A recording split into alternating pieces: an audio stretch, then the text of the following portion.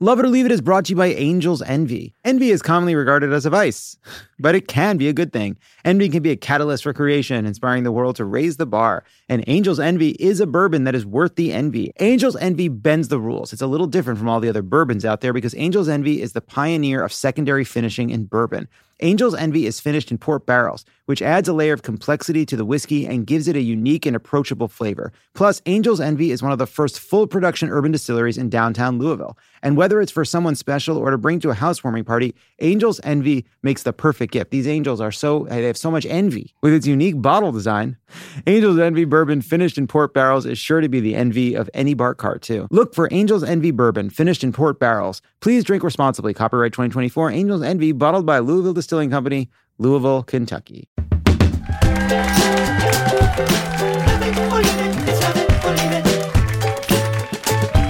What's up, Los Angeles? Unbelievable. Welcome to Love It or Leave It. We're back at Dynasty Typewriter, and it feels good. Our home sweet home. And just as I do at my real, actual home, I will spend the next hour and a half talking into the void, imagining uproarious laughter, whether it's there or not. And boy, the void is in for a treat, because Rob Reiner is here to talk about, oh, Jesus, Christian nationalism. Is that a Bible in your pocket, or are you happy to see me in a camp? Well, it's going to be a long fucking night. Then Marcy Jarreau and Lindsay Adams will crown the biggest loser of all, and since it's award season, we'll all give ourselves a well-deserved award and thank everyone who helped us get here. Crooked's Pride Campaign, Leave Trans Kids Alone, You Absolute Freaks. It won an award, an Anthem Award. So I'm going to record a 7-word speech. Are you ready? You're going to be here for it. Here we go. Leave trans kids alone, you absolute freaks. We did it. But first, let's get into it. What a week. In a new Politico interview Monday, RFK Jr. celebrated Martin Luther King Day by defending the FBI's surveillance of the civil rights leader during the Kennedy administration. Say what you will about RFK Jr., but he's consistent. Last year, he marked Easter by saying the Romans did what they had to do. Kentucky Republican Nick Wilson, until now best known for winning Survivor Season 37, has introduced a bill that would no longer classify sex with your first cousin as incest. But now it all makes sense. He acted a little too excited for the family visit during his season. That was the season that basically was Mike White of White Lotus versus this guy, this freak. And it's interesting to think about that if, like, Mike had really gone for the jugular in that final tribal council, you wouldn't be able to fuck your cousin in Kentucky. You know, butterfly flaps its wings. Anyway, this cousin bill, just another sign that lawmakers don't care about ordinary Americans and are instead in the pocket of the Habsburgs. Because of all the incest. It's how they got their fucked up jaw. Anyway, if you saw his cousin, you'd understand where he was coming from. Awooga. Senator Chuck Grassley, age 90, was admitted to the hospital for unspecified infection this week. Grassley's office said in a statement, he's in good spirits and will return to work as soon as possible, with beautiful new lips. In the aftermath of the Iowa caucus, juggernauts Vivek Ramaswamy and Asa Hutchinson dropped out. Come on in, boys, the water's fine, said a depressed Chris Christie, now in his second week in the Manchester Hilton hot tub, more prune than a man. Having come in third in Iowa, Nikki Haley took a victory lap, and she hit the press circuit. Are you a racist party? Are you involved in a racist party? No. We're not a racist country, Brian.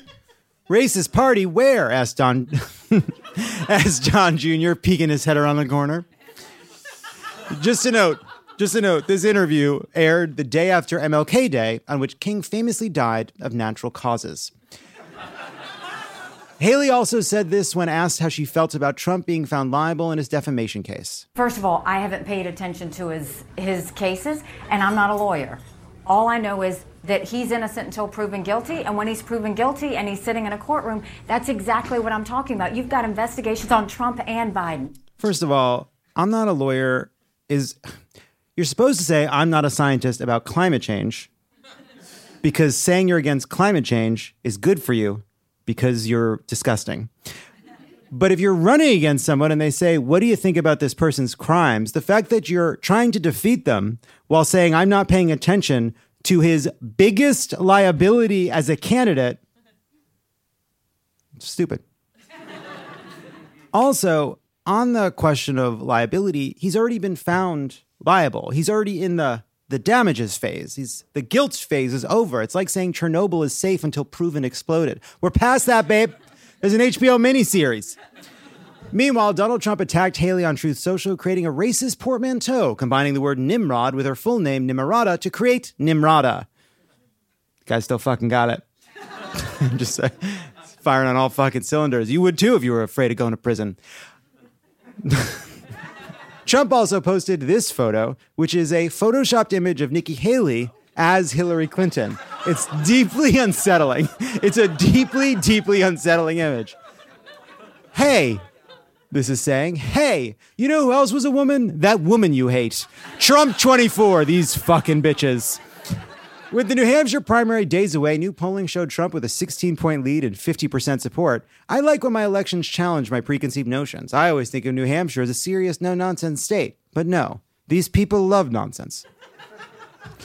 And Trump is definitely setting himself up for a win with gems like this, which he shared at his Portsmouth campaign event. We have more liquid gold and wealth under our feet than any other nation. We have more liquid gold, oil and gas, more liquid gold. Well, I just met non-liquid gold. You know where it was? Iowa. It's called corn. It's non-liquid. I know what you're thinking. Best he's ever sounded. Corn is non-liquid gold. Also non-liquid, famously, gold. Meanwhile, Nikki Haley came in at 34% in the latest polling, leading among independents and moderates. As a result, during his rally Tuesday, Trump accused Haley of artificially boosting her numbers by appealing to Democrats and liberals to infiltrate the Republican Party. Oh no, he's onto us. How did he figure it out? When I voted in the Iowa caucus, I wore my best Nancy Reagan skirt. Coincidentally, I was the throat goat in that Iowa City gymnasium. Thank you. One of Nikki Haley's billionaire donors told reporters that his continued support would depend on how she does Tuesday. Said Ken Langone, a co-founder of Home Depot, if she doesn't get traction in New Hampshire, you don't throw money down a rat hole, continued Langone, unless the rat is polling well and promises a tax cut. Then it's rat 2024, baby. Also, you should never throw money down a rat hole. And then there was Ron DeSantis, you remember him. The Florida governor's super PAC Never Back Down laid off staff this week after coming in a distant second in the Iowa caucus. Said a super PAC spokesperson, to be clear, we are not backing down. If anything, we're backing up. Wait, that's nothing. Fuck, okay, we laid off the guy who was good at words. The DeSantis campaign is turning to South Carolina, given his dismal polling in the Granite State. Explained DeSantis, I've been advised that the sooner New Hampshire forgets what my voice sounds like, the stronger my chances. DeSantis also admitted Thursday on Hugh Hewitt's radio show that he fucked up his media strategy, saying this. Presidential campaigns are a lot about media. Like, I spent a lot of time on the ground in Iowa, and it's good. And when you meet people, you convert them. But there's just so many voters out there that you got to do. And I came in not really doing as much media. I should have just been blanketing. I should have gone on all the corporate shows. I should have gone on everything. Counterpoint. He should have gone on nothing. He should have worn a Phantom of the Opera mask and used voice disguise technology whenever he appeared in public. He should have been like a Yeti, a blurry blotch on a cryptozoology subreddit, an enticing mystery that disappoints when exposed in full, like the ending of Lost or Most Sex. Though DeSantis did offer this medical hot take at a town hall on Wednesday. Every booster you take, you're more likely to get COVID as a result of it. This guy is trying to play the hits, but he has no hits. It's like going to see your brother-in-law's band and him say, you'll all remember this one until your dad pulls the fire alarm. And in case you needed a devastating blow-by-blow of why Ron DeSantis is polling at 5% in New Hampshire, The Messenger published a doozy breaking down all the ways in which DeSantis' campaign has been a flop. When warned that relatable on-the-ground campaign moments were crucial to endearing himself to voters, DeSantis scoffed, people don't care about that stuff. And I know people, continued Ron as he ate a fish like a cartoon cat, pulling a complete skeleton out of his mouth. Meanwhile, during the August 24th Republican debate, DeSantis raised his hand alongside Nikki Haley and Vivek Ramaswamy when asked if he would vote for Trump if he were convicted. You got to give Ron credit. He had to look at everybody else first to see if he wanted to raise his hand, joked Chris Christie. But then he raised his hand, kind of like cheating off somebody's paper in high school. Anyway, you want to get some food after this? Said a sad Chris Christie to the journalist crouching next to the Manchester Hilton hot tub. He's still in the hot tub. It's a little story of the day. As he looks past New Hampshire to South Carolina, DeSantis' polling isn't much better, where he's currently a distant third. A distant third sounds kind of sexy, said Kentucky Republican Nick Wilson. There you go. On Wednesday, Donald Trump was back in court. The judge in E. Jean Carroll's defamation trial warned the former president to pipe down after he was heard grumbling loudly to his lawyers during Carroll's testimony. I wonder if he needed to be let outside. That's usually what it means when my dog does that. When Trump continued to grouse audibly, Judge Lewis Kaplan threatened to kick him out of the courtroom. Mr. Trump, the judge said, I hope I don't have to consider excluding you from the trial. I understand you were very eager for me to do that. Trump replied, I would love it. I would love it. Look, I'm sorry if I'm misreading this transcript, but are these two people about to fuck? Said the judge, I know you would, because you just can't control yourself in this circumstance. You just can't. Trump reportedly then threw his hands in the air in exasperation. Yeah, I think they want to fuck. During an appearance on The View Wednesday, Vice President Kamala Harris criticized Republican attacks on Biden's age, saying this. So why are they doing it, Joy? Yeah. Because they have nothing to run on. Thank you. They have nothing to run on. Said President Biden, that's damn straight. You tell him, Carla, and I'll take another stack of pancakes when you get a minute, sweetheart.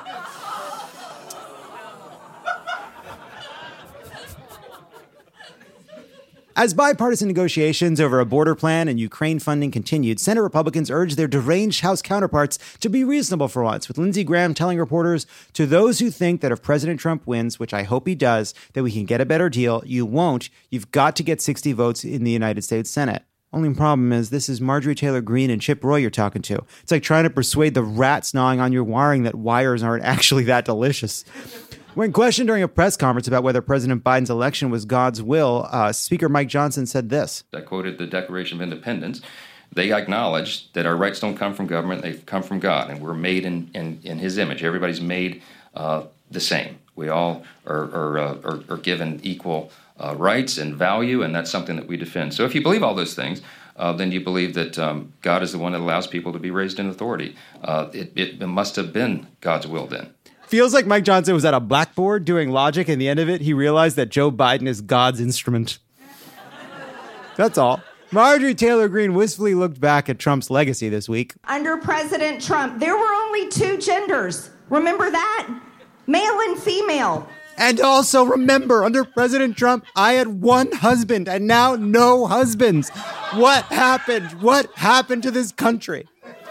A Republican lawmaker in Oklahoma has introduced legislation in the state that aims to ban furries from participating in school activities. The bill would reintroduce separate but equal facilities for furry students, originally upheld in Plushie v. Ferguson. That's the best thing you'll hear this week. You celebrate what just happened. I didn't write that. That's very good. I'm going to praise that. That's very good. Who wrote that? Did Alan write that? Alan wrote that. The Pentagon will install rooftop solar panels as part of the Biden administration's push to promote clean energy. Said Defense Secretary Lloyd Austin, what's great about these solar panels is that it's something we can all talk about instead of somebody's prostate and pee hole. Starting in 2026, the Federal Highway Administration will ban overhead electronic signs that reference pop culture or try to be funny, saying that drivers can misunderstand them or be distracted. Examples of doomed signs include Use Ya Blinka in Massachusetts, Don't Drive Star Spangled Hammered in Pennsylvania, and Hocus Pocus Drive with Focus in New Jersey. I wrote some of these, and they're the ones you're laughing at, said overhead electronic sign writer Joe Coy. Madison Marsh of Colorado was crowned Miss America this week, making her the first active duty service member to earn the title, though she raised some eyebrows during the talent portion, which resulted in multiple civilian casualties in Yemen. The lineup for 2024's Coachella has been announced, with headliners Lana Del Rey, Doja Cat, and Tyler, the Creator, as well as the reunion of No Doubt. when reached for comment, an excited No Doubt fan desperately tried to pause the TV.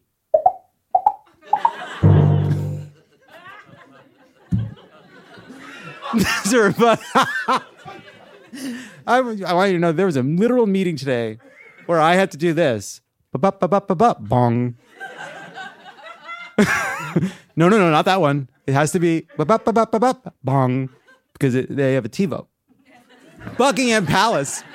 Is that, now you get it? They had a TiVo. Those sounds, fucking handed down from those incredible sounds. That TiVo, when you had TiVo changed everything. TiVo led to all of this. TiVo led to Trump.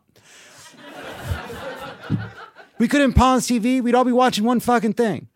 You know, not like it is now. Buckingham Palace announced that King Charles would undergo a corrective procedure next week for an enlarged prostate. The procedure will bring the prostate back to its original size, which is even larger. A federal judge on Tuesday blocked JetBlue's plan to buy Spirit Airlines for $3.8 billion, said the judge in his ruling, Spirit is a small airline, but there are those who love it. To those dedicated customers of Spirit, this one's for you. That's real. Thank you, sir, said a man with a tattoo on his face trying to wrestle a baby into the overhead compartment.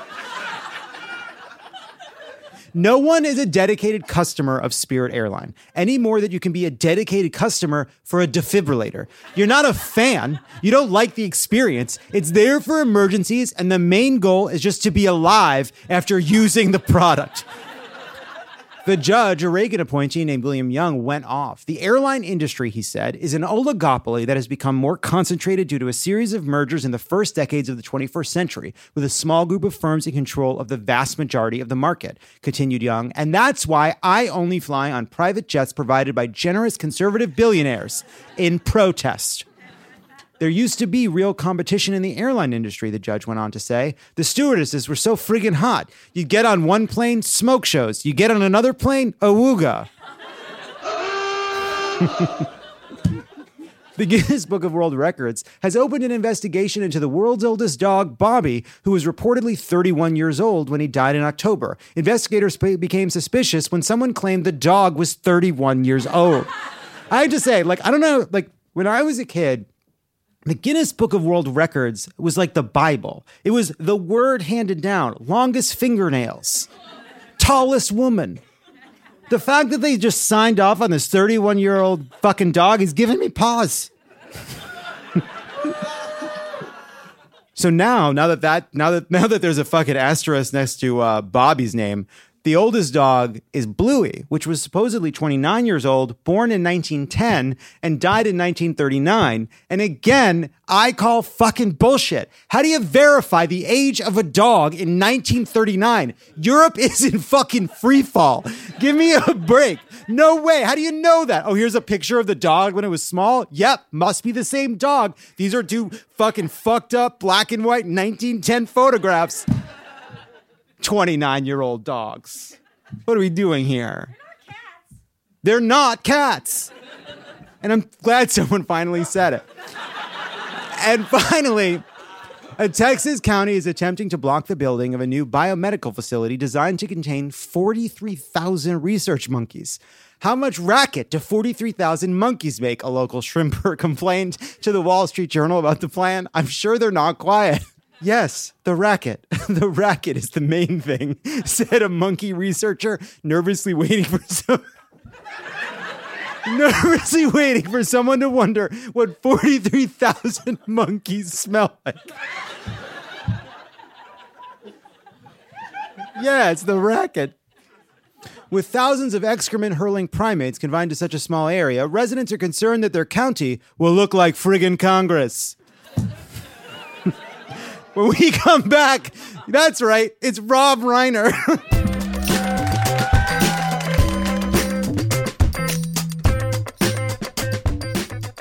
On December 10th, Royal Caribbean launched its Ultimate World Cruise, a 9-month round-the-world voyage with stops in 65 countries, fares starting at $54,000 per person, and all the norovirus you can eat. The Ultimate World Cruise raises some obvious questions, like why? And if you wanted to be nauseous for 9 months with no way out, why not just get pregnant in Texas? And, oh God, all of them are going to fuck each other, aren't they? Fortunately, we have some answers. Our Love It or Leave It cruise ship correspondent, Wendy Kibble, is on board this round-the-world fuckfest and has been writing to the show with updates, and I'm thrilled to share those letters with you tonight. Prithee, forgive my poor penmanship, for it is, at last, the day of our launch, and my hands tremble with ethically non-monogamous arousal.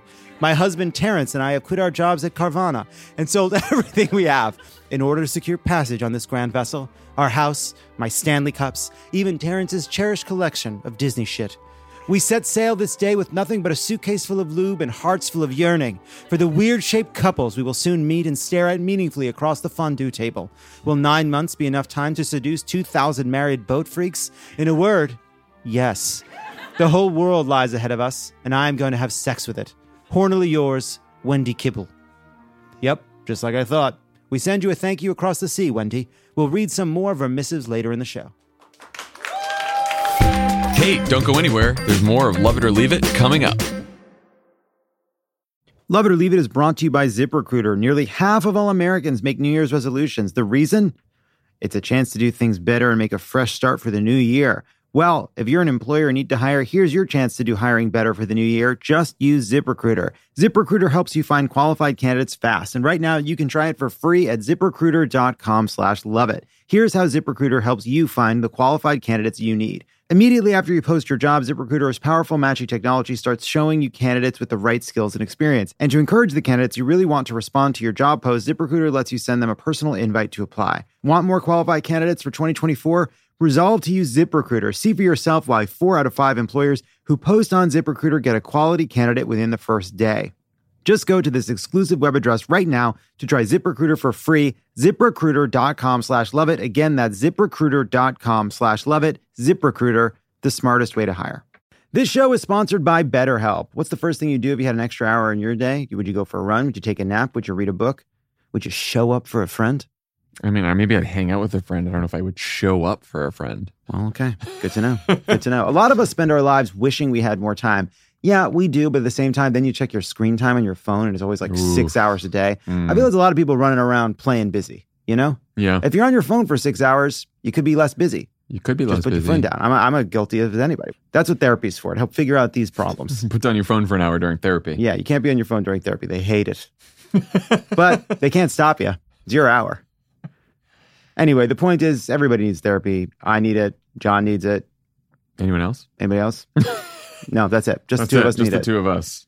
And if you're thinking of starting therapy, give BetterHelp a try. It's entirely online, designed to be convenient, flexible, and suited to your schedule. Just fill out a brief questionnaire to get matched with a licensed therapist and switch therapists anytime for no additional charge. Learn to make time for what makes you happy with BetterHelp. Visit BetterHelp.com/loveit today to get 10% off your first month. That's BetterHelp, HELP.com/loveit. Love It or Leave It is brought to you by Helix. Is it time for you to upgrade your mattress? Well, the Helix lineup offers 20 unique mattresses, including the award-winning Luxe Collection, the newly released Helix Elite Collection, a mattress designed for big and tall sleepers, and even a mattress made just for kids. So how will you know which Helix mattress works best for you and your body? Take the Helix Sleep Quiz and find your perfect mattress in under 2 minutes. And your personalized mattress is shipped straight to your door free of charge. Helix knows there's no better way to test out a new mattress than by sleeping on it in your own time. That's one great way to test a mattress. Am I right, boys? Am I right, fellas? Helix knows. That's why they offer a 100-night trial and a 10 to 15-year warranty to try out your new Helix mattress. Put it through its paces, right, Tommy? Mm-hmm. Everybody is unique. I mean, well, yeah, okay. And everybody sleeps differently. Everybody's very unique. That's why Helix has several different mattress models to choose from, each designed for specific sleep positions and feel preferences. I have a Helix mattress, the Dawn Luxe. I sleep on it every single night, and I love it. It's great. They're so comfortable, Helix mattresses. If I ever have a problem sleeping, and I often do, it's never the mattress's fault. I love my Dawn Luxe.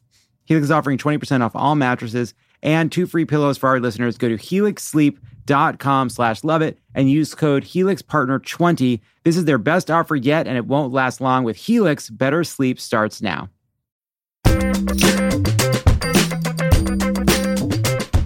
And we're back. Please welcome to the stage a legend, the one and only Rob Reiner. How are you? You can go this way. Come around this way. There's glass here. I want you to sit right here. Oh, how are you? How? Who's out there? It's Rob Reiner. Oh, there's a real crowd out there. Yeah, there's a real crowd. People. Yeah, there's actual people. All right, okay. Did you brought a water bottle water, in case a hike breaks out? That, Yeah. Yeah. How you doing? I'm good. How are you? I'm good. It's an honor to have you. What would you say in your monologue? What would you say? What percentage of the jokes landed? What would you say? I would say if I were a baseball player, pretty good. So about 3 out of 10. Yeah, I think because if you get 3 out of 10 in baseball, you make the Hall of Fame. We edit this thing down. Here's the thing. I understand. Here's the thing, Rob Reiner. Yeah. Gonna tell me about comedy? Fine, I guess. I guess. This show has a surprisingly big audience, which means that this group of people, while vast, is nothing compared to the audience at home. They're a tool for the experience of the people at home. See. If you add the audience that's listening at home to the audience in this room, you get the audience at home. Okay. You see what I'm saying? How many people are here right now? At least, you could say 100 at least, 100, 200, hundreds, 100 people are and here. then there's another 100 at home. At least. Okay. At least. Got it. Thank you for being here. Now It's my pleasure. You have a new film. I do have a new film. And it's called God and Country. Correct. Christian nationalism. What's the big deal? Well, the big deal, is most people don't even know what Christian nationalism is. You know, they think we do, but tell them. Well, I mean, you know, it you'll see the film and people think because it's Rob Reiner, he's a lib, he's from Hollywood, all this, that he's bashing Christianity. It's not the case. It's the exact opposite. What we have in the film are respected conservative Christian leaders talking about the danger of Christian nationalism to Christianity itself. Not only the danger to democracy, but a danger to Christianity. And what it is, it's a political movement. It has no connection to the teachings of Jesus. It is a political movement. And we've seen the rise of this movement in the last 30, 40 years, starting with Jerry Falwell and the moral majority and all of that, culminating in January 6th. And what a lot of people don't know is that January 6th was basically, the foundation of it was Christian nationalism. That drove that movement. And so it's a danger. It's a danger. And Trump has grabbed a hold of it. He's given it a voice and put it on steroids. And we saw what can happen. These are people that believe my way or the highway. They believe that there's no separation of church and state. They believe that America was should be a white Christian nation. Nobody else should be allowed to challenge that, and that's what it's going to be. And they'll do anything, even resort to violence, in order to get their way. We saw it happen on January 6th, and I fear that if Trump gets elected again, we're going to be in a worse position than we have been in. So that's what the film is about. You watch the film and you'll see that we're basically, lifting Christianity up and saying the teachings of Jesus, which is love thy neighbor and love, do unto others and all of that. That is not the basis of what Christian nationalism. Marjorie Taylor Greene proudly calls herself a Christian nationalist. Mike Johnson, who's the Speaker of the House, third in line for the presidency, proudly calls himself a Christian nationalist. And they believe that there is no separation of church and state, that their beliefs are God's beliefs, and they will do anything to put it forward. So that's what the film is. It's a lot of laughs. No, that's a thing. That's the thing. You don't see them coming either. Yeah, they get you, surprise you. Hey, that's funny. No, it's a very serious film, which would say it's not something that you'd expect from me, whatever. But I worry about our democracy. I really do. We're at that point now where, as Benjamin Franklin said, what have you, when they asked him, what have you created there? When they came out of the Constitutional Convention, they said, well, we've created a republic if you can keep it. Yeah. And so we don't know. We're right on the precipice as to whether or not we can keep it. And hopefully this will send a message. So in the film, the animator who created VeggieTales. Yeah. He said, here's the thing. If I have decided that America is irreplaceable in God's story and democracy gets in the way, well, democracy has to go. But America is intrinsically a democracy. Isn't that saying, in order to save this cheesecake factory, I'm going to turn it into a yoga studio? Well, that might be a good idea because people are eating too much cheesecake. They should maybe think about yoga. Okay, I've turned you into a Christian nationalist by accident. Yeah. But you know what I mean. Yeah, Rob Reiner. I know. And as a matter of fact, this guy, Phil Vischer, that you were just talking about, I was just on his show today, on his podcast, and he does talk about that. This is a very devout conservative Christian. I mean, he's a devout Christian, and he does believe that the Christian nationalist movement says my way or the highway. And if you don't believe what I believe, then democracy has to go. And if you think about America, we have a constitution that starts with we the people. This is the first time in the history of mankind where the power has been given to the people rather than to either a king or a deity. And so we have to preserve that. And it's fragile. It's really fragile. We can see it disappearing like that. Trump has 25-30% of the country on his side. And you say, well, that's not very much. We've got 70%. 25 to 30% of the country, the way our democracy is structured, is enough to win the presidency. He could lose the popular vote by 10 million, and as long as he switches a few votes in 5 or 6 states, we wind up with a second Trump term, and I believe the end of American democracy. Again, lots of laughs. Switching gears ever so slightly. You were on an episode of The Partridge Family where you played a character named Snake. Right. That's not switching gears. That's right in keeping with what we've been talking about. Yeah. Speaking of God's wrath. Yes. You played Snake on an episode of The Partridge Family. Yes, and I had a relationship with Susan Day. She fell in love with Snake. I had tattoos. I was riding a motorcycle. We have a clip. Can I show a clip? Get out of here. We do. Okay. Oh my God! Look at this. I'm Harry Murphy. Where's the chick that's crazy about? I love it. Wait, and then we got to get your name. Wait. I know you don't really have a crush on me. It's just my gang dared me to come down and have a little fun. It's pretty funny, right? Yeah, everybody likes a good put on. Yeah, well. I love it. Thanks for the good put on, Harry. Oh, hey. Don't call me Harry. What should we call you? Snake. Yeah. Okay, so let me tell you something. Every so often, you can applaud that. Yeah, fucking applaud it.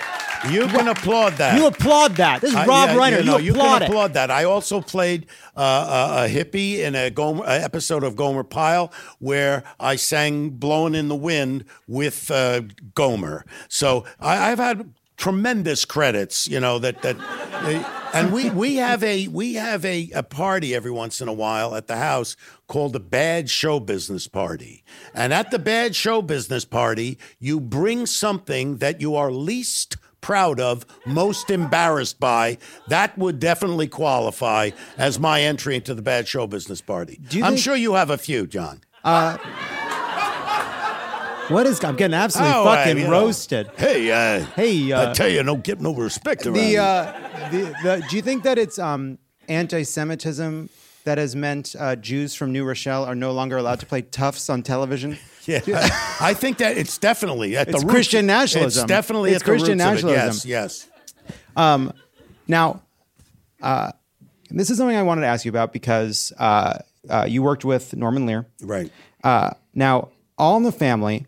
This is what you were. This was right before All in the Family, roughly like a year or two before, a couple years before. I don't know. Is that what year I think was so. that? I think it's like 1969. Okay. Yeah. So All in the Family premieres in January of 1971, and I found this to be like a fascinating time and just shocking how much things were about to change. When All in the Family premieres, Green Acres and Hee Haw are what are coming on before it. My Three Sons, Lassie, and The Ed Sullivan Show are still airing. And it floored me when I heard this, that when All in the Family comes back for its first full season, it was up against Bewitched, Bewitched and All in the Family were on at the same time. The difference in the politics of that show is staggering. I know. Did you feel that at the time? Well, here's what was weird. You had Beverly Hillbillies, Green Acres, Petticoat Junction, all these rural shows.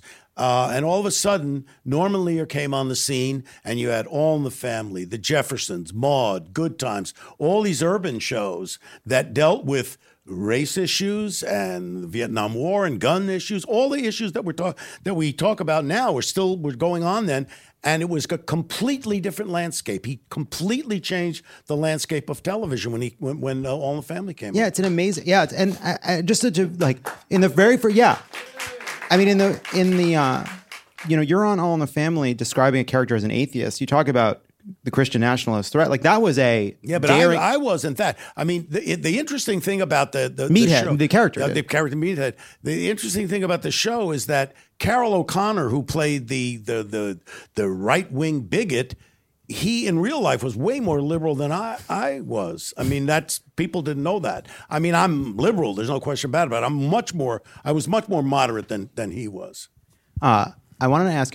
I'm just so excited to have you. And there's so many. You look excited. Tell your face. What the fuck? Hey, for the audio listener, I'm fucking beaming. Yeah. I'm beaming. I'm electric. I'm fully fucking clicked in. Ear to ear. I'm so close to you. I know. I'm getting a chubby. Yeah. Yeah. Here's the thing. People say the secret doesn't work. It works. You got to manifest. All right. So Misery and Princess Bride, which are two of my favorite films. They're two films you worked with William Goldman, both two heartwarming comedies. Right. In the sequel to Adventures in the Screen Trade, William Goldman talks about both movies, but he talks about Misery. And there's a famous scene in Misery, the film, which is haunting. Hard to watch. To this day, if I think about it, I get uncomfortable. The hobbling, where Kathy Bates comes in and sledgehammers Paul Sheldon, James Caan. Yeah. But that's not what was in the book. And Goldman was pissed at you, right? Well, he in the book, what Annie Wilkes does is she takes an axe and literally chops off his feet. And that's gruesome too. They're both gruesome. But I had this thought about, and the reason I did Misery was because I was typecast. You get typecast in television. I was typecast as a sitcom actor. I wanted to be a director. The character in Misery, and I've never made a thriller before, so it's not like I'm known to make thrillers. The character in Misery was become very famous for writing a certain kind of book, and he wanted to change. But he was worried that if he changed, his fan base would kill him. Literally, I'm your number one fan. And a lot of people worry that if I go away from my wheelhouse, something bad's going to happen to me. That's why I was drawn to it, because I knew I wanted to make a change. And I felt that in my mind, I wanted Paul Sheldon in the character that Jimmy Caan played. I wanted him to make a change. I wanted him to be able to break away from the Misery Chastain character and really write something else. In the book of Misery, he writes this Misery character, and then he burns it afterwards. When he gets freed from the house, he burns it and goes back to writing the kinds of books that people want. And this is a wrestling match that Stephen King has inside himself. He writes these horror things and supernatural, and people love them. And then every once in a while, he'll write something that's a little different, and he'll use a different name and stuff like that. Well, because critics would pan it if he wrote a Stephen King. They didn't like it. So I wanted Paul Sheldon to get out from under that. And I felt that if he had his feet chopped off, we would have been diminished in physically. And I wanted him to, get hurt, and certainly, but then be able to overcome it and become a whole person at the end. It's very, kind of symbolic and all that. But that was my thinking. It's cool. Yeah. Who had more chemistry, Demi Moore and Tom Cruise, or Meg Ryan and Billy Crystal? Who and Tom Cruise? Demi Moore. Demi Moore and Tom Cruise.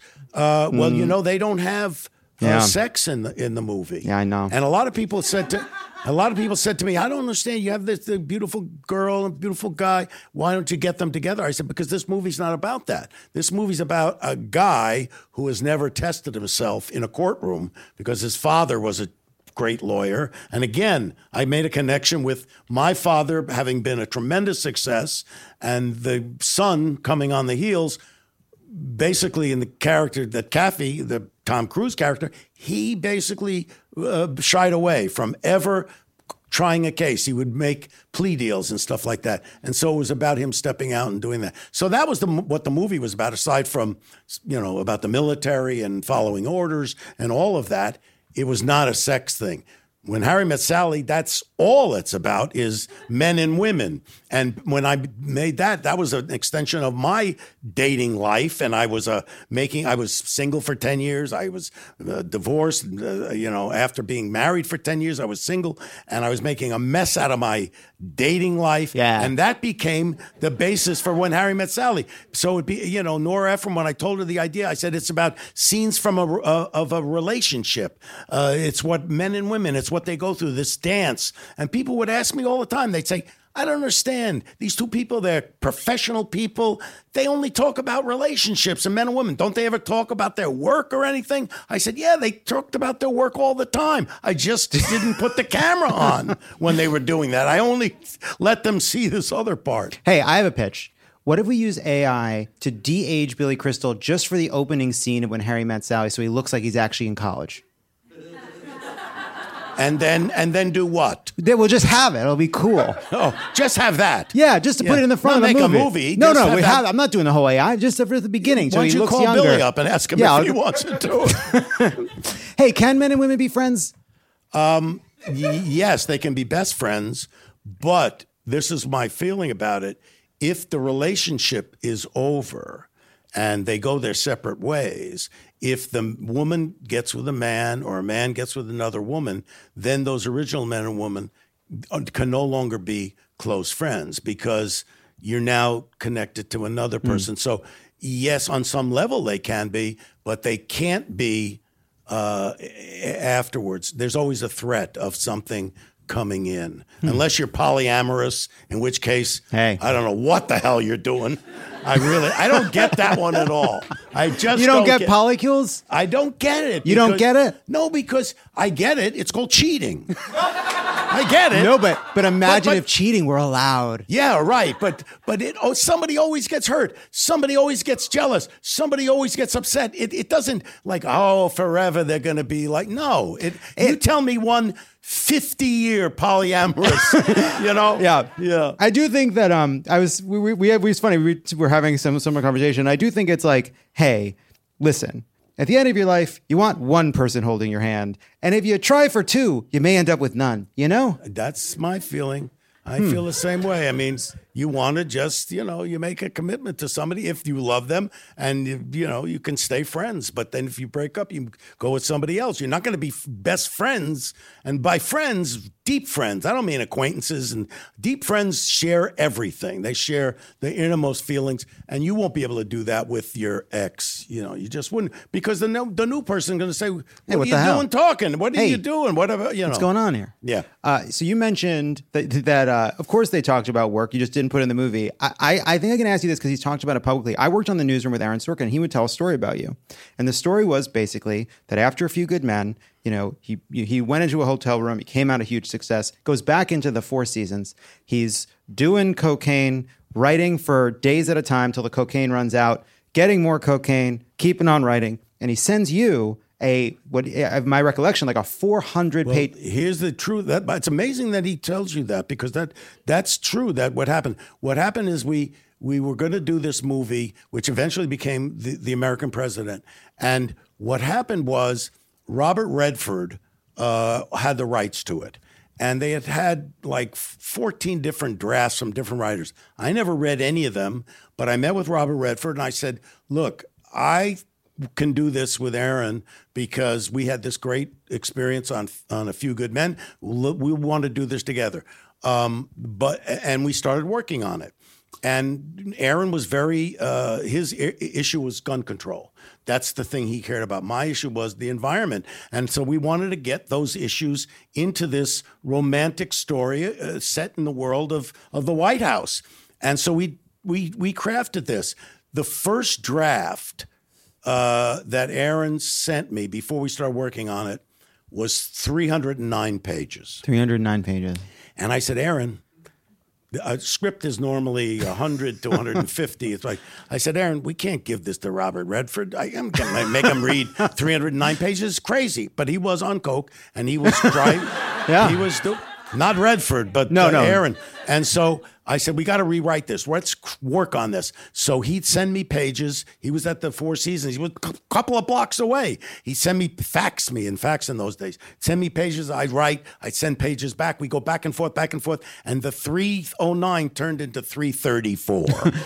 And I went, Aaron, this is not going to work. I said, give me this thing. Then I took it and I started, massaging it and doing that. And I got it down to, I think, like 170 pages. And we did send it to Redford. And he says, I don't want to do political. I want it just to be a romantic love story. And so he wound up not doing it. And then Michael Douglas came in. But you were right about Aaron at that time. And then he wrote me a letter, afterwards, like the 12-step thing where they say, I'm sorry that I fucked up your life. Well, the way that he was very nice about it. The way that he told it was that basically you were given this monstrosity that couldn't become a movie, but there was beautiful things in it, and that you basically said, all this part about the staff, let's put this aside. This is your movie. And then he took the pages that you didn't use and he made the West Wing out of it. He used a lot of pages.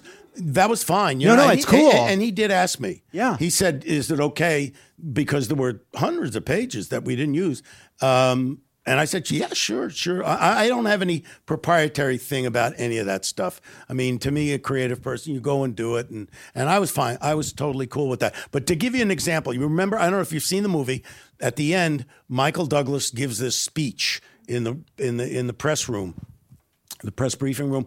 And the speech is all about being the president and what it means to be a president.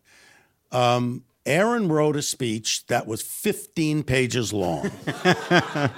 And it wound up being about 3.5 pages, which is still a lot of stuff. He pulls off a racing stripe, Yeah. But he used all that stuff. He wound up I think only in the first year maybe of West Wing. But then after that, no other stuff. But I think of that movie, What year did you work on? I worked on the final season of the Newsroom. The final season of the Newsroom. But I think of the American Press, just to compliment you unnecessarily, I think that's one of the most incredible collaborations of a writer and a director, because every scene is written to be this movie. Yeah. Every scene has a beginning, a middle, and end. Yeah. And the way you shoot that movie, I feel like they should be teaching that movie for the way that, like, every scene, the camera tells a story in that movie. The way we shot it in what they call 2-3-5, which is it's an expanded ratio. It's not the normal thing, and so you have a lot of you don't have as much depth of field on the tight shots, but you can.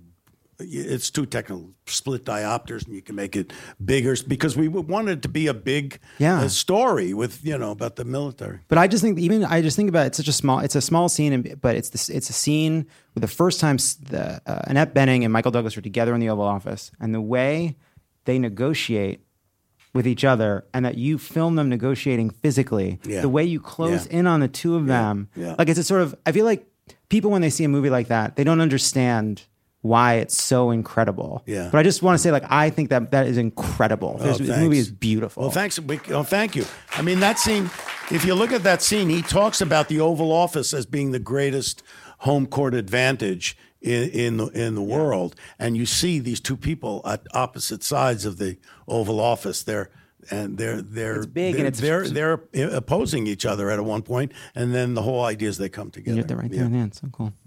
Before we let you go, you have a film about Christian nationalism. Yes. But I think one thing that's fun that Catholicism has that Judaism doesn't would be sainthoods. We don't have it in Judaism. And so, Rob Reiner, I thought it would be fun to select your very own Jewish saints. But here's how it works. Okay. Okay, Larry David you have there. Well, he's not yet been anointed. But I'm going to show you two Jewish American icons. Okay. Only one can be a saint. And the other? They can't be. They can't be. You must choose. So you're saying Larry David can't be a saint? No. He may or may not. This is just an illustration, but I haven't set him up against anyone just yet. Oh. But if you'd like him to be a saint, we can just call it now. He's a very good friend of mine. Well? So he's no saint. Okay. All right, first up. Only one can be sainted. Okay. Bernie Sanders or Barbra Streisand? Ooh. Only one can be sainted. Wow. That's because I'm friends with Barbra Streisand. That's cool too. And she'll get mad at me if I say she's not a saint. Yeah, I would. But Bernie Sanders has done so many things and is so pure. Oh, you don't put yourself in trouble. I mean, I think you're right, but I mean, it's not worth it. Really? I just think if you're Who are you saying? You saying? Well, I feel like just this conversation puts me one person away from Barbara. So Bernie's great and all, but he doesn't care about this. You're saying Bernie doesn't want to be a saint? No. Okay, then let's make Barbara the Barbara saint. wins. Next up, Fran Drescher or Fran Lebowitz. Okay. Wow, you really... This is good. This is good. This is harder than I thought it would be. This is really hard. This is fun. Oh, my God. It's Rob Reiner. Wow. Right what there. a choice. Now, Fran Drescher, as you know, played Bobby Fleckman in This is Spinal Tap. Yes. And, she may be making a reappearance in the sequel. I don't know Fran Lebowitz, although I respect her tremendously, and she has an incredible sense of humor. They both have odd voices, but I think I'm going to go with Fran Drescher only because I know her, and no saint has a voice like that. That's cool. Yeah, the patron saint of great voices. Yeah. All right. I don't think you know Wow, either of this these is- next two, so this will maybe be a little more objective, Okay. but maybe you're friends with both. Albert Einstein or Jonas Salk? It's Well, tough. Those are top flight Jews. It is a tough one because Jonas Salk, as we know, came up with the polio vaccine.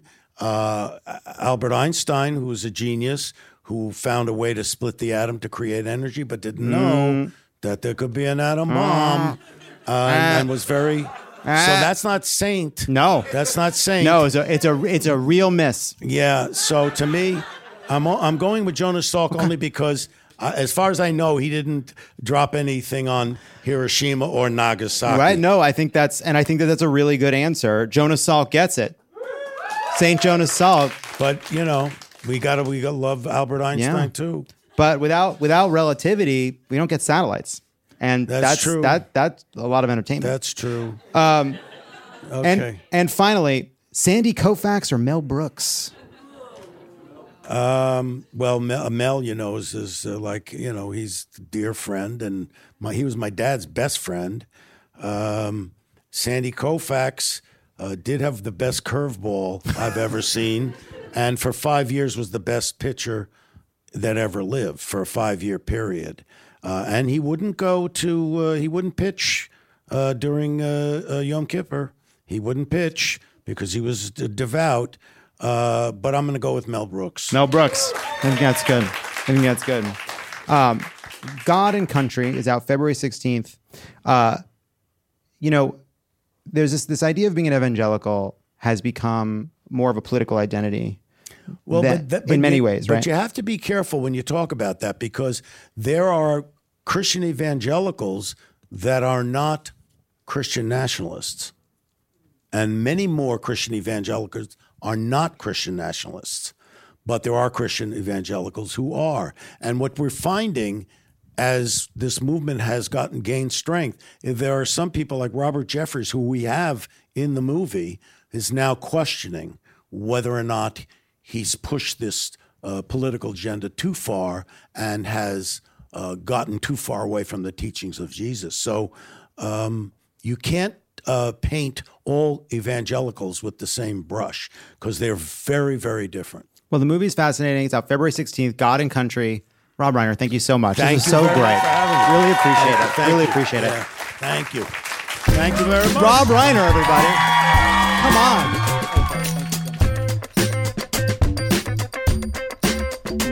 And now another letter from Wendy on board the Serenade of the Seas. Dear Lovett, we are less than a month into our voyage, and already we have fucked a solid third of Deck 9. There are but a few small causes for concern. To wit, we have met our first tempest, which caused significant flooding of the carpets. And no, I'm not referring to my first all-female threesome with Maureen and Lisa Ann after the magic show on Thursday. Ha-ha! Also, there is talk of worse flooding ahead, for we are set to sail through the dreaded Drake Passage on the morrow. I am told it is one of the world's roughest, most dangerous stretches, perhaps second only to Terrence's pre-orgy hip opener. If you know, you know. Also, the ship is out of Chablis, and it's like, whatever, there's other wine, and I don't desire to be a high maintenance, but I did sell my Dyson Airwrap to be here, you know? Whoa, that was another big wave just now. It's fine. I'm sure it's fine. But now I must bid you adieu. One of the dildos has been malfunctioning since the floods, and I must put it in rice. Damply yours, Wendy Kibble. Sounds concerning. Godspeed, Wendy. May the wicked winds carry our thoughts and prayers to you. Don't go anywhere. This is Love It or Leave It, and there's more on the way. Love It or Leave It is brought to you by Indochino. Just because something is quick and convenient doesn't mean it has to be low quality. Indochino makes fully custom suits, shirts, and outerwear with hand-selected high-quality fabrics, and you don't even have to leave the house to get it. Measure yourself in 10 minutes or visit a showroom, wear your suit right out of the box, and save your measurement profile to make future orders fast. Create a suit that fits you and your style perfectly with endless customization options so you get the exact look you want, from buttons and vents to pockets and lapels. Select your styles and they'll build it. Blazers, pants, women's wear, outerwear, and more designed and made for you. Hundreds of high-quality fabrics to choose from, like quality European wools, linen, and cotton in a wide range of colors and patterns, designed to look personalized to your style and taste without the luxury price tag. We love Indochino. Love it. Went to the Indochino in the Americana the other day, on the other side of a Cheesecake Factory visit, you know? And it's great in there. Make all kinds of colors. What were you doing in Glendale? Well, I'm an East Side boy now. I'm right by the Americana. That's 10 minutes for me. Oh, that's cool. The point is, Indochino.com. Use the code LOVEIT to get 10% off any purchase of $399 or more. That's 10% off at INDOCHINO.com with the code LOVEIT. Indochino, check it out. Indochino.com with the code LOVEIT. Pod Save America is brought to you by Helix Sleep. How long have you had your mattress? For most people, it's probably time for an upgrade, right? Well, Helix has exactly what you need. Everybody is unique, and everyone sleeps differently. That's why Helix has several different mattress models to choose from, each designed for specific sleep positions and feel preferences. Take the Helix Sleep Quiz and find your perfect mattress in under 2 minutes. Helix has models with memory foam layers to provide optimal pressure relief if you sleep on your side, models with a more responsive foam to cradle your body for essential support in stomach and back sleeping positions, plus enhanced cooling features to keep you from overheating at night. And if your spine needs some extra TLC, they've got you. Every Helix mattress has a hybrid design combining individually wrapped steel coils in the base with premium foam layers on top. It's the perfect combination of comfort and support. I have a Helix mattress in our guest bedroom. Mm-hmm. Every single person who stays with us says, that bed is so comfortable. Where'd you get it? You know what I say? Where do you say? Helix. I love my Helix mattress. I have a Dawn Luxe. Dawn Luxe. It's very comfortable. So Luxe. Helix is offering 20% off all mattress orders and 2 free pillows for our listeners. Go to helixsleep.com/crooked and use code HelixPartner20. This is their best offer yet, and it won't last long. With Helix, better sleep starts now. Again, that's helixsleep.com/crooked and use code HelixPartner20. Love It or Leave It is brought to you by Fast Growing Trees. Did you know Fast Growing Trees is the biggest online nursery in the U.S. with more than 10,000 different kinds of plants and over 2 million happy customers in the U.S.? You can grow lemon, avocado, olive, or fig trees inside your home. On top of the wide variety of houseplants available, Fast Growing Trees makes it easy to order online, and your plants are shipped directly to your door in 1 to 2 days. And along with their 30-day Alive and Thrive guarantee, they offer free plant consultation forever. Mike Pence should have gotten one of those after Election Day. The experts at Fast Growing Trees curate thousands of plants for all climates, locations, and needs. Available 24/7, you can talk to a plant expert about your soil type, landscape designs, and how best to take care of your plants. The point is, I may not have a green thumb, but that's why Fast Growing Trees is perfect for me, because it makes it so easy. Right now, they have some of the best deals online, like up to half off on select plants. And listeners to our show get an additional 15% off their first purchase when using the code LOVEIT at checkout. That's an additional 15% off at fastgrowingtrees.com using the code LOVEIT at checkout. Fastgrowingtrees.com, code LOVEIT. Offer is valid for a limited time. Terms and conditions apply.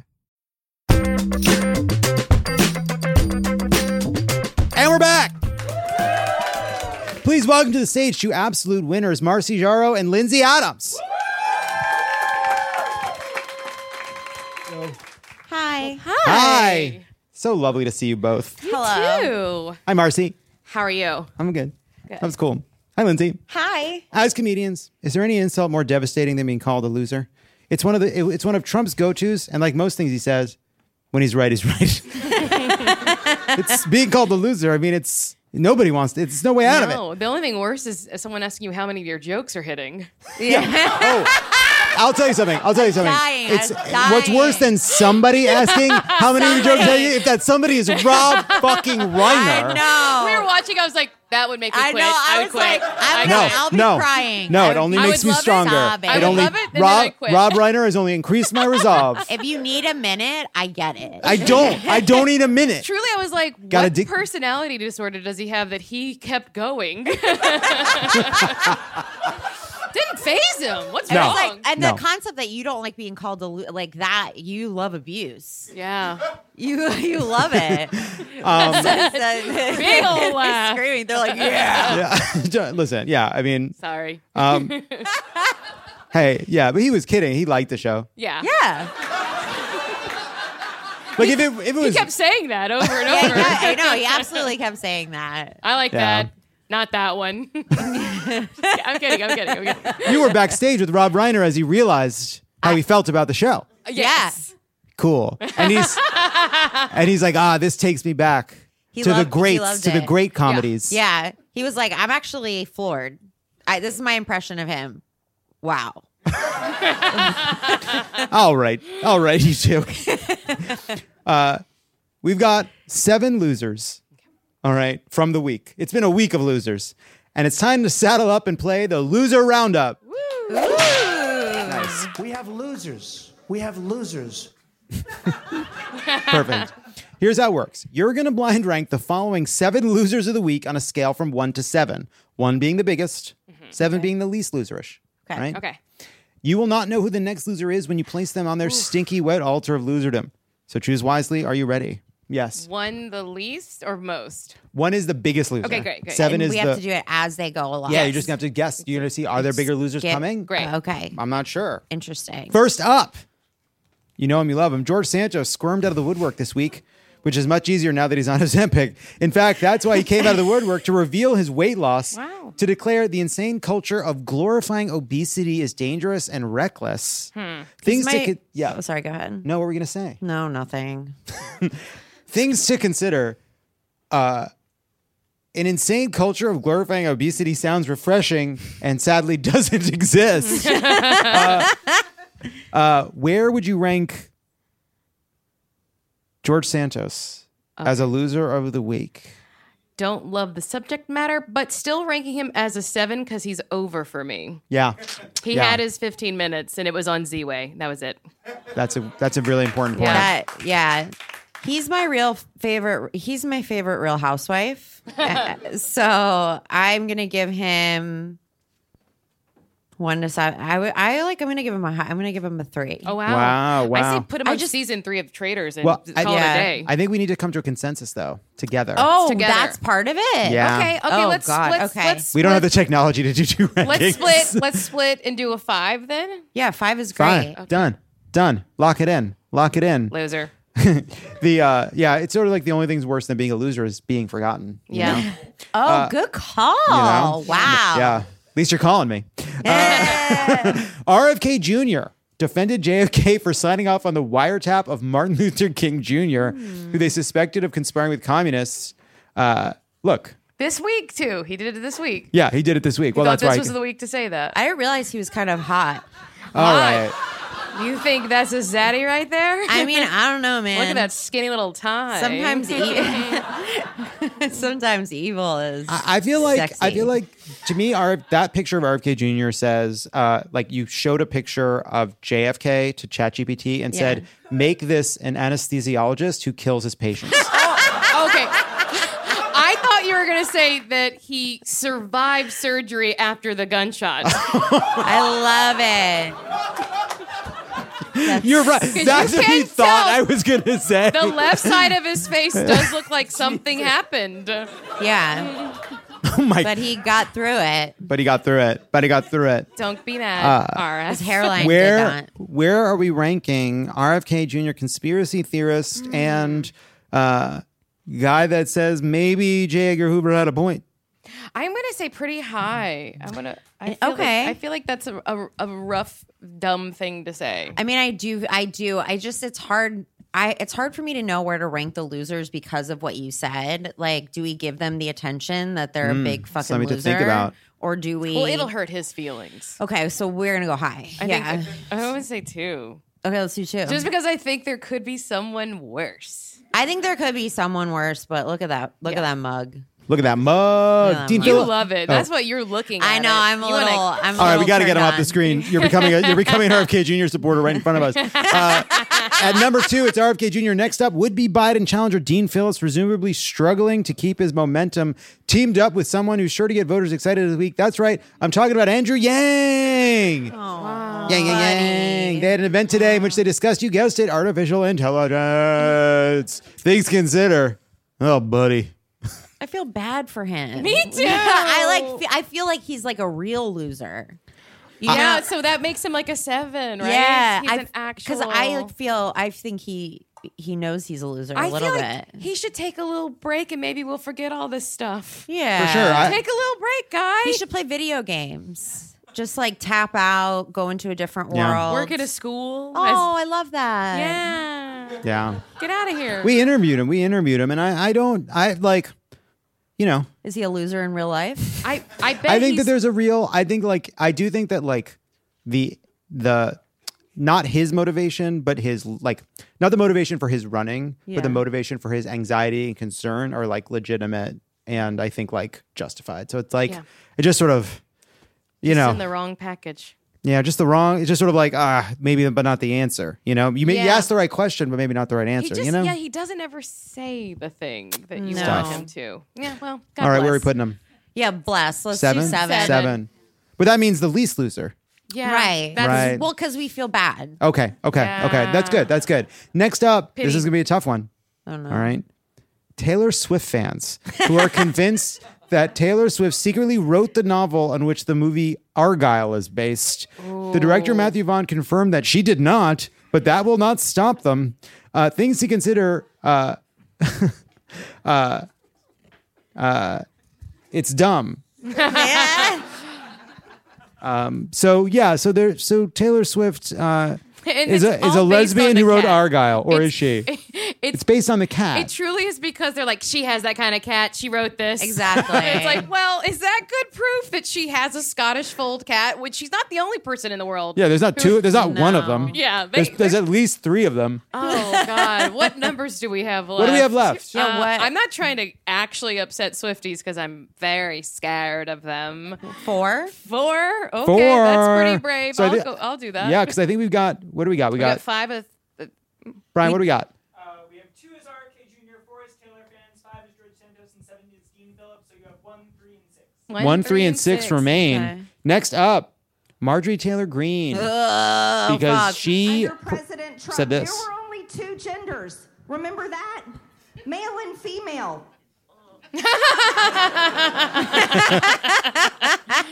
What do you think? Female. What do you think? God, I hate her. She is terrible, but she could definitely do like a full pull up. Also, there's like no end to her, right? There's no. Right, because she could be number 1 any week. You know, absolutely, she could be that. Which is makes me want to give her less attention. Again, yeah, because also it's like this is such an old. This is. You've said it a million times, and no one cares today. No, 100%. Yeah. Nobody wants to hear your fucking mouth. I'd say 6 for her. I don't even care. Yeah, I say 6. Honestly, too. we're being mean by we're being total mean girls. We're being like, we don't even know her. Yeah, I've never met her. Who? Who Next is she? up, Republican State Representative Nick Wilson. He won his season of Survivor, and now he's found a new game, the incest game. The bill he introduced would reduce incest by contact to a Class D felony unless it's committed with a person who is less than 12 years of age. Well, that's that's Jesus. Good.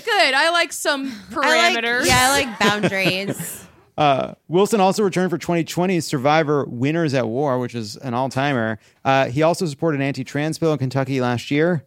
What do you think? Well, cousin fucker's got to rank high, right? I Or think- brother, sister, whatever, right? Yeah. Well, that still would be illegal. In fairness to Nick, Oh, where cousin, and he just wants to move cousin down a peg, And that or was up a peg. And that was illegal because I am from Louisiana, and I feel like by third it was fine, right? Third. Is Oh okay. yeah. This is just first cousin. He's moving first cousins. Honestly, I think second cousins were already okay, but I'm not sure. He took. He backs what he believes. He fights for. for his people. Yeah, He fights for for his his principles. people. He really does. He fights for what he believes in, and he believes in fucking his cousin. Yeah, I could just see his children with closer and closer and closer little faces. They Yeah. just get smaller and smaller in the middle. Yeah, till they only need like one. They need Just one little monocle. Cyclops, yeah. The fact of all the things that you could fight for right now, like all the laws, you're like, and by the way, I will fuck my cousin. Absolutely. And so will you, and we'll have freedom. Only the ones 12 and up, though. Yeah. Okay, what number? Because of the woke mind virus. I mean, he sucks. What a douche. Honestly, have fun. Yeah. Get after it. I don't know if any. I don't want to fuck him. Go fuck your cousin. Get out of here. Is it better if they just fuck each other? Yes. Okay. Absolutely. Take him out the market. Yeah. Yeah, because I feel like then it's like, okay, Good goodbye. for them. Yeah. So what numbers we got? 3 maybe? 3 and 1. I'm hoping this next one is big because I Yeah, I don't know. hope this one is big because cousin fucker or what? Is this a number 1? I think cousin fucking is so funny in general. And honestly, I kind of don't have a problem with you doing it. Yeah, I don't either. Like, do it. I don't care. Your Do body, it. your choice. Like, Make a new royal family. I don't care. yeah. If that means a lot to you, I want you to feel free. Yeah, if you think you want to push the limits of what your facial features will do and your teeth, go for it. Family reunions are now speed dating.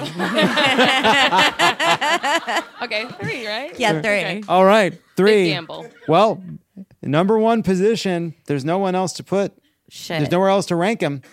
Donald Trump this week posted a Truth Social referring to Nikki Haley by her full first name. That's the picture. To remind everyone she's a person of color, he also posted this Photoshop photo of her as Hillary Clinton to remind everyone that Nikki Haley, like all women over the age of 21, is Hillary Clinton. Oh, honestly, I feel very good about this. Yeah, I number feel one. good about one. it being number 1. So, Brian, wait, we have the rankings? We have the final rankings? I mean, why does her face on Hillary Clinton look like Donald Trump, though? I know. That's the weirdest part about it. Like, I am definitely, like, there are conspiracy theories that I think are very silly, but 2 that I think are great. One is that Justin Trudeau is the unacknowledged son of Fidel Castro. Just believe it in my bones. But the second is that the animatronic Donald Trump at Disney World was a last-minute slapdash mask put over the Hillary Clinton statue that had already been completed. Because if you look at that thing, that is Hillary Clinton with a Donald Trump mask on it. The rankings. 7, Dean Phillips. 6, Marjorie Taylor Greene. 5, George Santos. 4, sadly, and we love you, please let us live, the Swifties. 3, he will survive and fuck his cousin Nick Wilson. 2, Now, his offspring won't, but... yes. Which is good. Yeah. Okay. Number 2, RFK Jr. And number 1, it's Trump. Yeah. Yeah. Hey, I think that's Feels good. right. I think we should Feels right. Oh, I threw away my cards. Jesus. We have losers. What the fuck? That was so scary and loud. I did think it was an assassination attempt. Jesus. Can't You just can't do mention that. Taylor Swift How on a is- show Absolutely. ever. You miss, Malcolm, fully 70% of the fucking cues. But that one you nail. What the fuck? Maude premiered in 1972. Thank you so much for being part of our loser thing. Hey, the card that had your plugs on it, I threw it away. Hey, Lindsay, What are you doing these days? I host 2 weekly comedy shows live in LA. Hell yeah. And you can come to those, and you can just follow me on Instagram. That's all I care about. At what? At Lindsay Adams is popular. Hell yeah. Thank you so much. Wow. Love all you guys. And Marcy, hey. Hey. What's up with you? Embarrassingly, I do 3 other podcasts. Nice. Me too. It's cool. Yeah, I love it. I have one where we talk about ghosts, me and Betsy Sodaro. It's called A Funny Feeling. And then I have 2 about reality TV. One's with Nicole Byer called 90 Day Bay, where we recap the 90-day universe. Yeah. And then L is for Losers with my friend Jess Jardin, and we're doing all the Bravo shows and Hell pop yeah. culture. Yeah, it's great. Check those out. We had a really fun I was like, I don't know if we should talk about ghosts. In this theater, you better watch out. And then you and we talked about ghosts on this stage, and I am still fucked up from it. Did it change how you feel or think? A little bit. Is this place haunted? This place, Yeah. but also we had a couple conversations about some ghost stories. I was Yeah. like, all right, maybe. Whoa. Maybe. I'm changing hearts and minds. I want to be haunted. Well, that's the first step. When we come back, it's time for some acceptance speeches.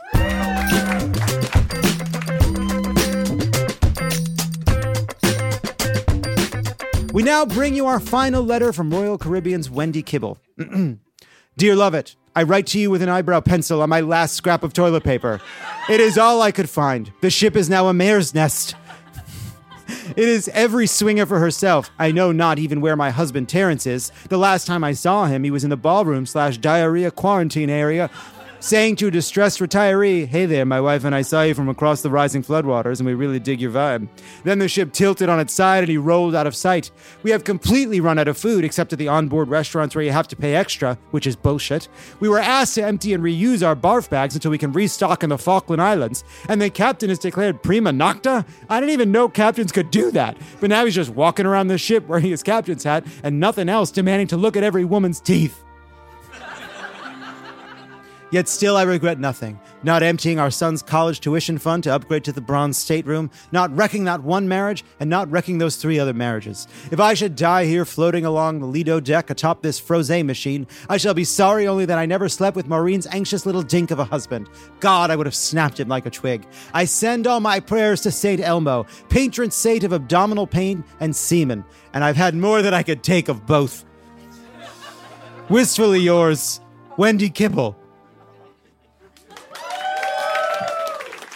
The last we heard from her. If anyone would like to apply for the presumably vacant position on Love It or Leave It's cruise ship correspondent, please put your resume and list of sexual fetishes into a corked bottle and hurl it into the sea. If it's meant to be, producer Brian will find it.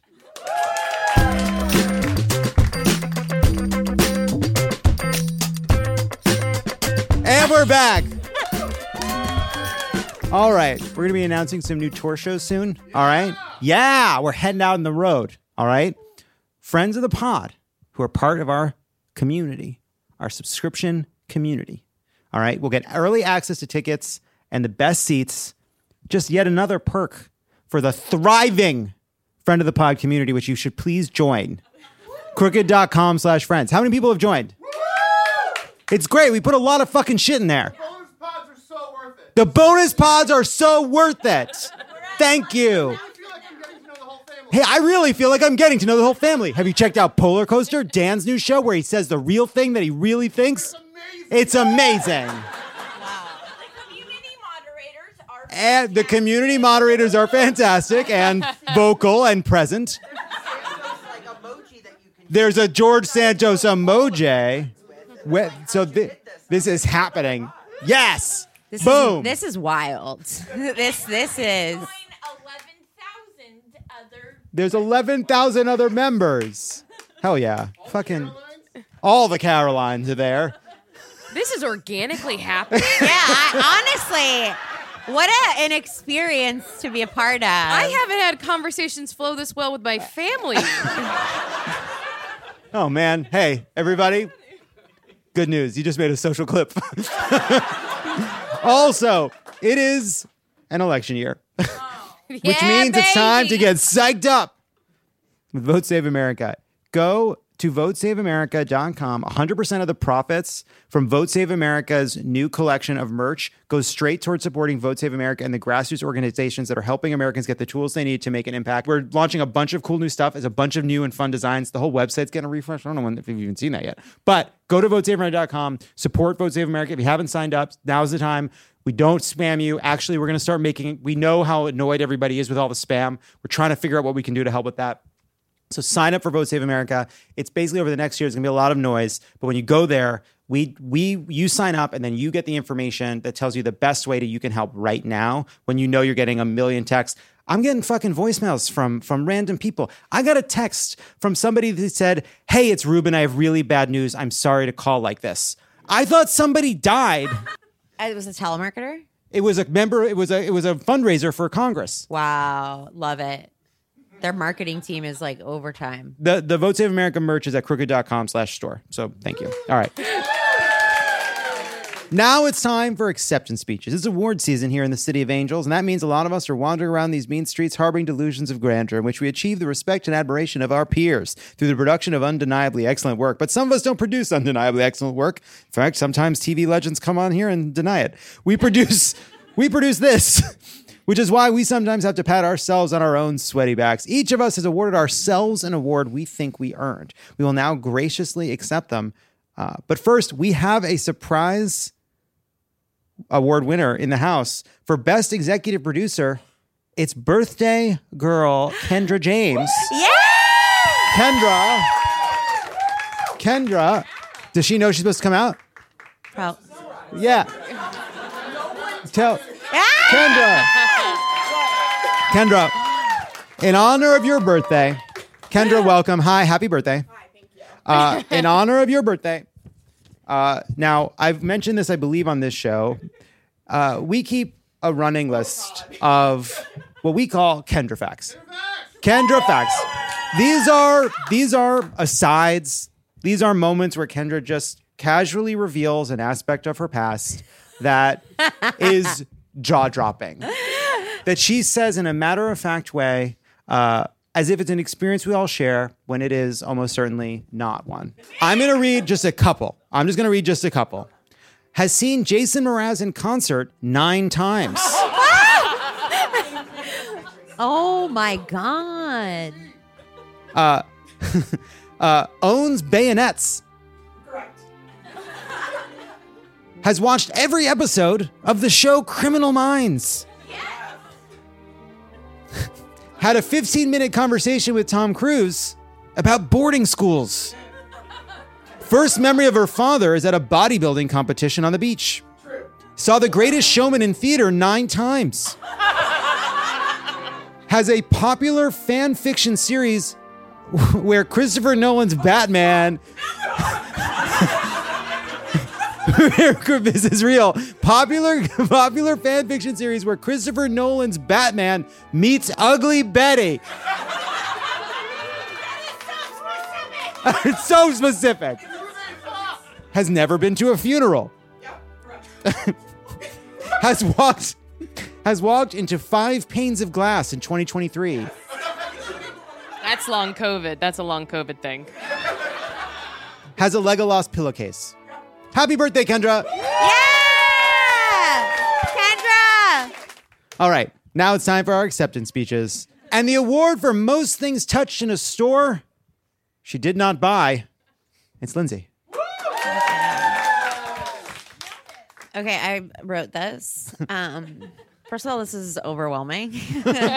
So thank you to myself. Okay, so to be recognized for something that I genuinely enjoy and find fulfilling is such a special experience that I'm truly grateful for. So thank you. I've been lucky enough over the years to touch merchandise in stores across the country and world with leaving without any purchases.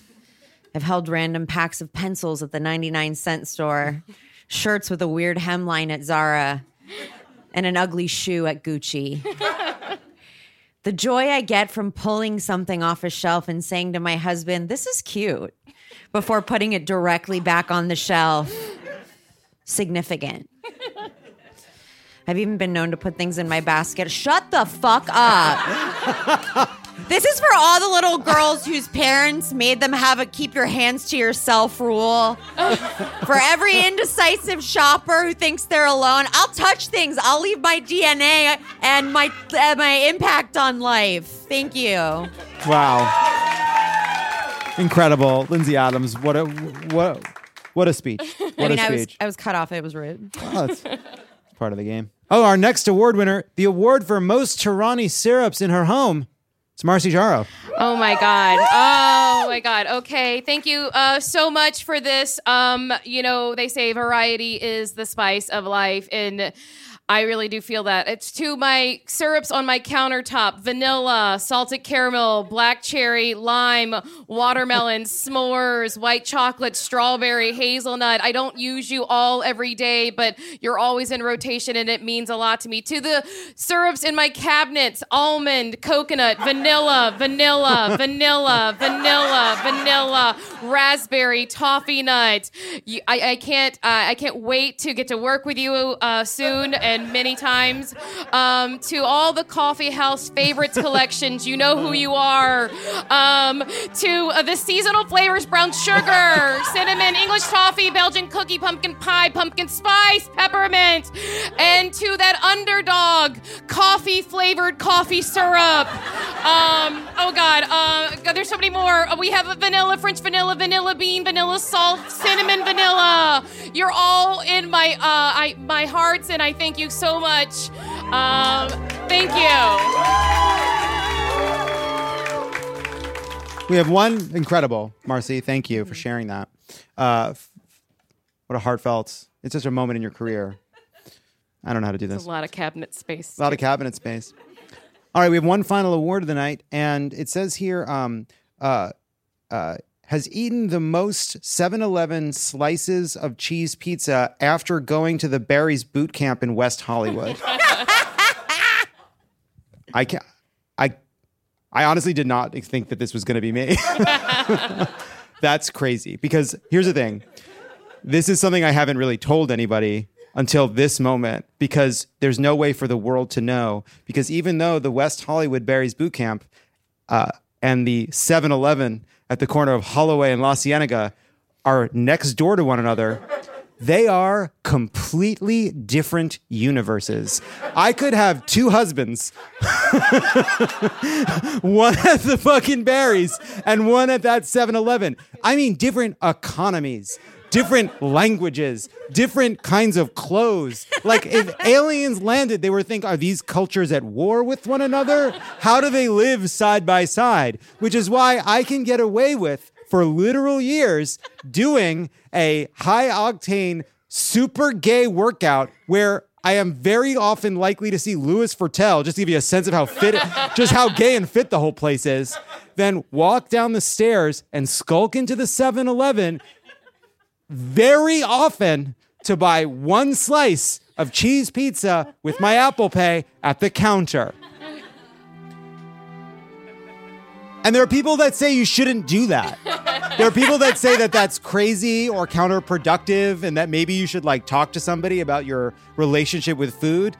And even my therapist said, Manjaro won't fix your relationship with food.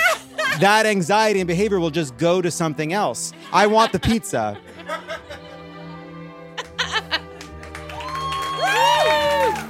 And I want to thank my representation.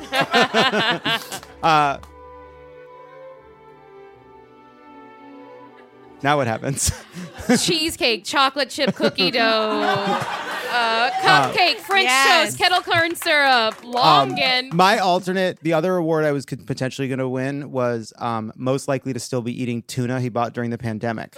Oh my God. Yeah, it's gross in there. You know what? The sauce doesn't go bad, by the way. The sauce? What sauce?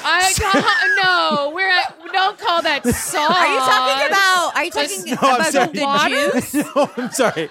Sauce? I'm upset. I don't like it. No, I'm sorry. I have two big piles of pandemic food I'm still working my way through. Okay. One are tuna cans, and the other is Rayo's Actually, because there was Rayo's shortages, I have a bunch of like fucking off-kilter Rayo's flavors, like the one for sensitive people that can't have onion, or like It's called sensitive. Yes. I didn't want that, but it was all that I could get at that moment. And the thing is, these things expired. The numbers are ending with 2s. You know what I mean? Sure. This is old food, but you open that jar, it's fine in there mostly, I think. Yeah. No, I can't. I'll say canned and jarred things. You open them 10 years later. Yeah. Like those people on TikTok that eat the rations from World War I. Also, if they're bad, you'll know. Yeah, you'll know. Yeah, you'll know fast. You'll know fast. And that's acceptance speeches. When we come back, we'll end on a high note. And we're back. Because we all need it this week, here it is, the high note. Hey, John, this is David, one of your listeners from up in Canada. And I just want to say my high note is, after listening to your latest episode, I took it upon myself to, by the end of this year, be able to fully memorize Conte Partiro. And I just want to say this has really lifted me up. And I've just downloaded Duolingo, and I'm learning Italian. So, John, thanks so much for the inspiration. Truly love your show. Cheers. Hi, love it or leave it. This is Sarah. My high note this week is that me and my cohort have just finished up a course in cybersecurity. It's a really great group of people. We're all just trying to save the world, keep everybody safe. Maybe some of us will go on to do some election security.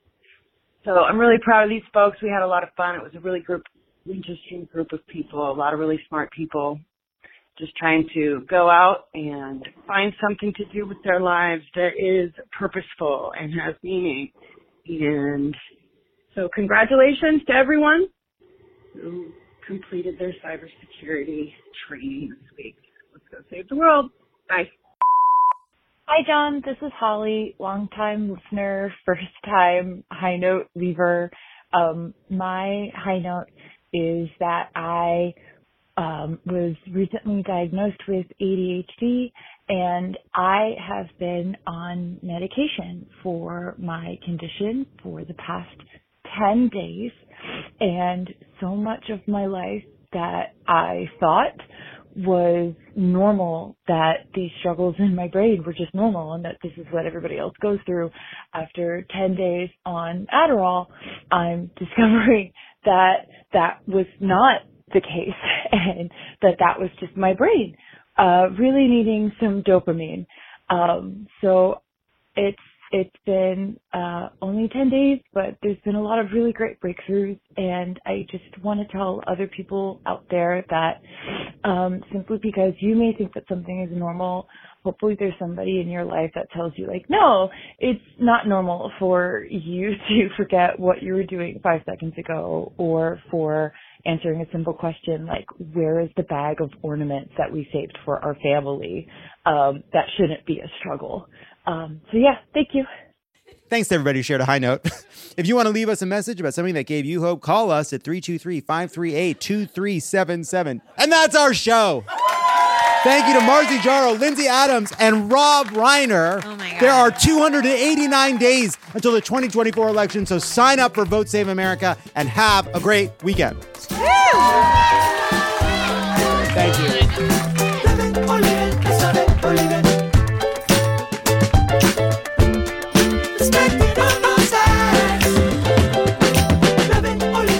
If you're already doom scrolling, don't forget to follow us at Crooked Media on Instagram and Twitter. You can also find Love It or Leave It on YouTube for access to your favorite segments and other exclusive content. And if you're as opinionated as we are, consider dropping us a review. Finally, you can join our Friends of the Pod subscription community for ad-free episodes, exclusive content, and a great discussion on Discord. Plus, it's a great way to get involved with Vote Save America, so sign up today at crooked.com/friends. Love It or Leave It is a Crooked Media production. It is written and produced by me, John Lovett, and Lee Eisenberg. Kendra James is our executive producer. Brian Semmel is our producer, and Malcolm Whitfield is our associate producer. Hallie Kiefer is our head writer. Sarah Lazarus, Jocelyn Kaufman, Peter Miller, Alan Pierre, Will Miles, and Mohanad Al-Sheikhi are our writers. Evan Sutton is our editor. Kyle Seglin and Charlotte Landis provide audio support. On the road, Wendelin von Schroeder is our tour manager. Stephen Colon is our audio engineer. And Milo Kim is our videographer. Our theme song is written and performed by Sure Sure. Thanks to our designers, Jesse McLean and Bernardo Serna, for creating and running all of our visuals, which you can't see because this is a podcast, and to our digital producers, Zuri Irvin, David Tolles, Mia Kelman, and Matt DeGroot for filming and editing video each week so you can.